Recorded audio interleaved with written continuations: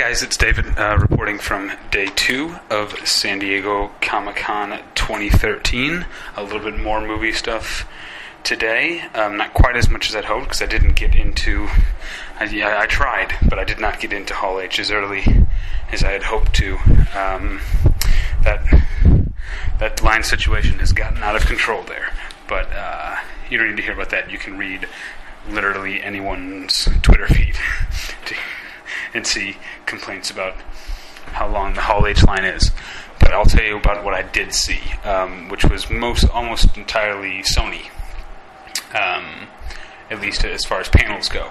I saw the Sony panel for Cloudy with a Chance of Meatballs 2, which, if you remember, if you listen to the podcast, you might know that I was a very big fan of the first Cloudy with a Chance of Meatballs, and I've been skeptical about this one, based on the fact that Phil Lord and Chris Miller, who directed the first one and went on to direct 21 Jump Street, were not involved in this, in the sequel. But you know, the panel had Bill Hader and Anna Faris, who voiced the leads, and then Terry Crews, who was replacing Mr. T. I'm not sure why Mr. T didn't or couldn't come back, but Terry Crews is always a good choice for your movie. So, based on the footage they showed, it seems like they actually are retaining quite a bit of the sort of silliness, the absurdism of the first one, which is what I liked so much about it. So I definitely, after that panel, I had kind of written the film off, to be honest, and after the panel, I'm a little bit more interested in it. The idea is that after the island town on which the first film took place is evacuated, the food machine continues to work in mysterious ways and actually produces not only large food but mutant food animals, or as they called them in the film, foodimals, I think is what how they said it. So there was a lot of, in the footage they showed, a lot of inventiveness. You know, most of it pun based. You know, the taco dial, I almost said chocodile. That's a real thing. The watermelephant, all sorts of chimpanzees, lots of pun-based food animals. But that's that. So yeah, like I said, I'm a little bit more interested now than I was. The second thing was Mortal Instruments: City of Bones, which, if you listen to the podcast regularly, you might have heard my WonderCon update about that, and that's, I don't know what to say, but it just doesn't look very exciting to me. It looks like, you know, I know it's based on a real thing, but it looks like sort of fan fiction come to life, in which they're using all sorts of weird invented fantasy type terms with a lot of seriousness, and it's about, you know, the very, very in an unsubtle way, it's about the sort of romance or the chemistry possibly between our heroine and this mysterious shadow world warrior that's guiding her through finding her true self, which is not a human. I'm sorry, they're not humans in the movie. They're called mundanes, which is a bit of an insult, by the way. I don't have much else to add from WonderCon. It just looks bland. The footage they showed was, there was more of it than there was at WonderCon, including some effects that I have to admit the effects were pretty well done with this sort of mutant and mutating creature.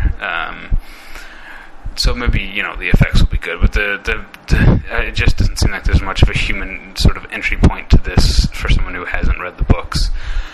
After that, at Sony, was one of my most anticipated panels of this convention, which was RoboCop, the remake, which I am a huge fan of Paul Verhoeven's 1987 original RoboCop, and this one I've been skeptical. They're changing some things, which they probably should in retrospect. They shouldn't just do a blatant remake or blatant copy. But it's not Omni Consumer Products; it's now OmniCorp, and RoboCop is his sort of armor, if you will, is black instead of silver. So there's some just sort of maybe more superficial changes, but what was heartening about it to me was not only that the footage looked kind of cool, but that the director Jose Padilla talked a lot, as did Michael Keaton, who was on the panel and is playing, I guess, essentially the Ronny Cox role from the first one, but again, things are changed quite a bit, so it's not quite the same. But Jose Padilla talked a lot about the socio-political relevance of his story, which is something that I would hope would be there, because that was something that was a big part of RoboCop. That it was talking about a lot of it was about the consumerism and overspending of the me decade, and this sort of fetishization of technology and growth and power. As you remember in RoboCop, there's all these ads for the brand new car, the 2000 SUX, which is a cheap but funny joke that I still laugh at.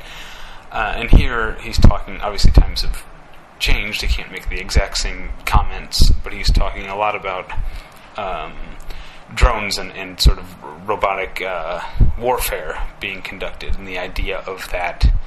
It's not really an idea, it happens, of that sort of technology being used domestically for law enforcement, and the, I guess, sort of moral or philosophical questions that could arise and do and have arisen out of that. The other thing that this footage had, that I had hoped it would, because the original RoboCop did. The original RoboCop is obviously, it's an action movie, it's a science fiction movie, it's all these things, but people forget that it's also a comedy. It's a very funny movie, and I don't know that they're hitting it quite as hard here, but there definitely is some exaggerated sort of satirical elements. Perhaps Samuel L. Jackson plays a character who has a cable news style talk show where he's very forceful about his opinions, and Samuel L. Jackson was on the panel. He described the character as Rush Sharpton, so you get an idea of what two very different yet very similar public figures that he's drawing from there.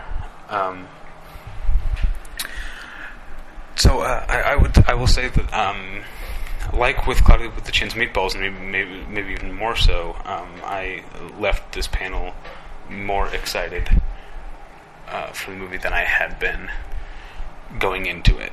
And then the final Sony panel was The Amazing Spider-Man 2, which as a panel was just was good fun to watch. They had Andrew Garfield come out in the Spider-Man suit and answer questions as Spider-Man from the moderator, and then he had to leave to go fight a crime or whatever, and then Andrew Garfield came out as himself, and he almost all the questions, even though Jamie Foxx was there, as was Mark Webb and some producers, Andrew Garfield was the focus of a lot of the questions, and he handles it very well. He seems to really enjoy and appreciate Comic-Con, or at least he is good at seeming to do so, but it's I don't know, it seemed genuine to me, but since I tend to idealize and romanticize Comic-Con, maybe I'm given to interpreting things that way.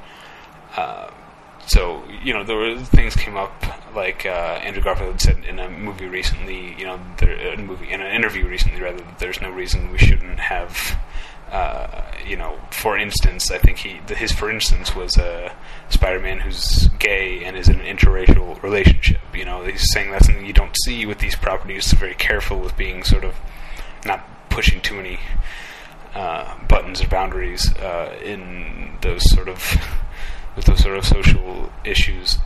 But as Andrew Garfield pointed out, to him that's not a social issue or a political stance. That's just humanity, and that two grown people who love each other should be allowed to love each other no matter what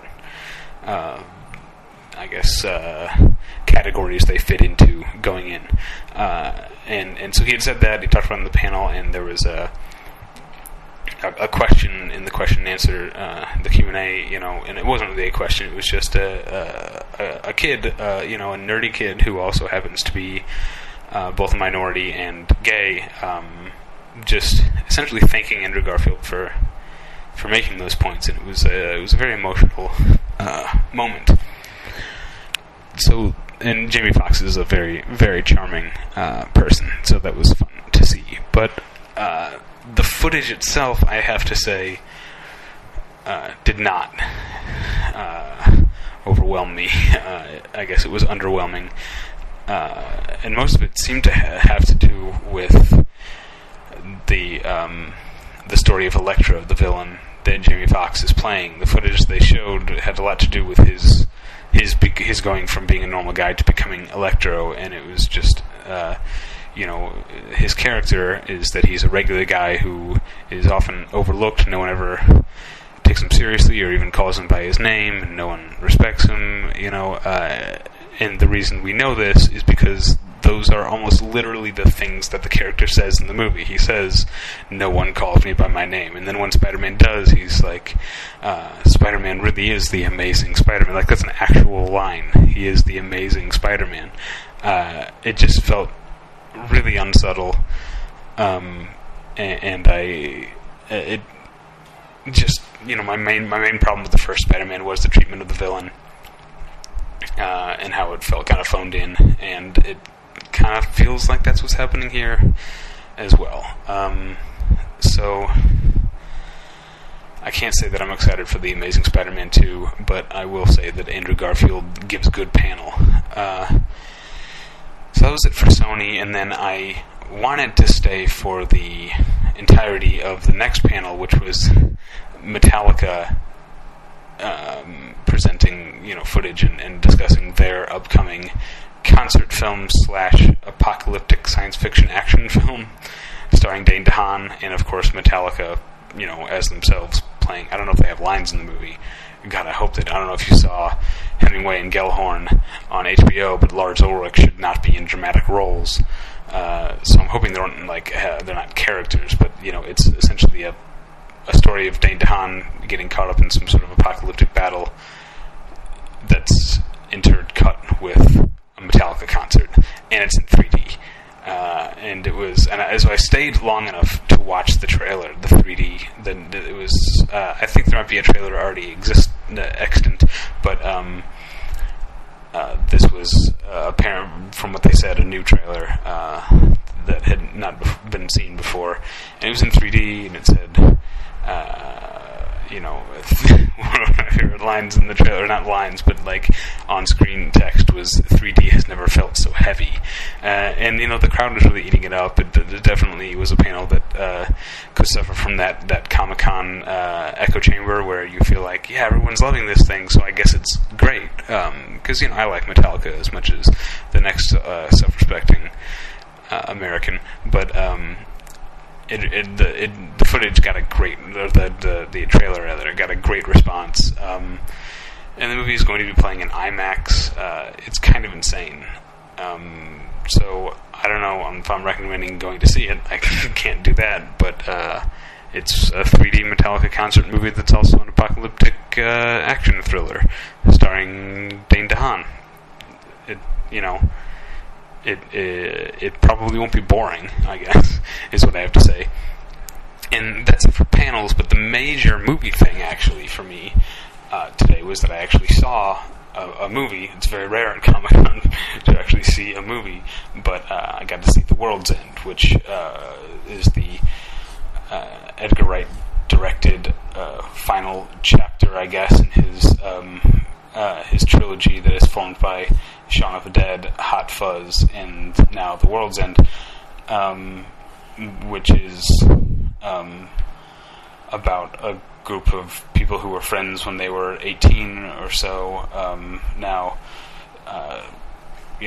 over 20 years later, getting together to recreate an epic pub crawl from when they were 18, and it goes on from there. Of course, just like Shaun of the Dead is a romantic comedy that ends up having zombies in it as well.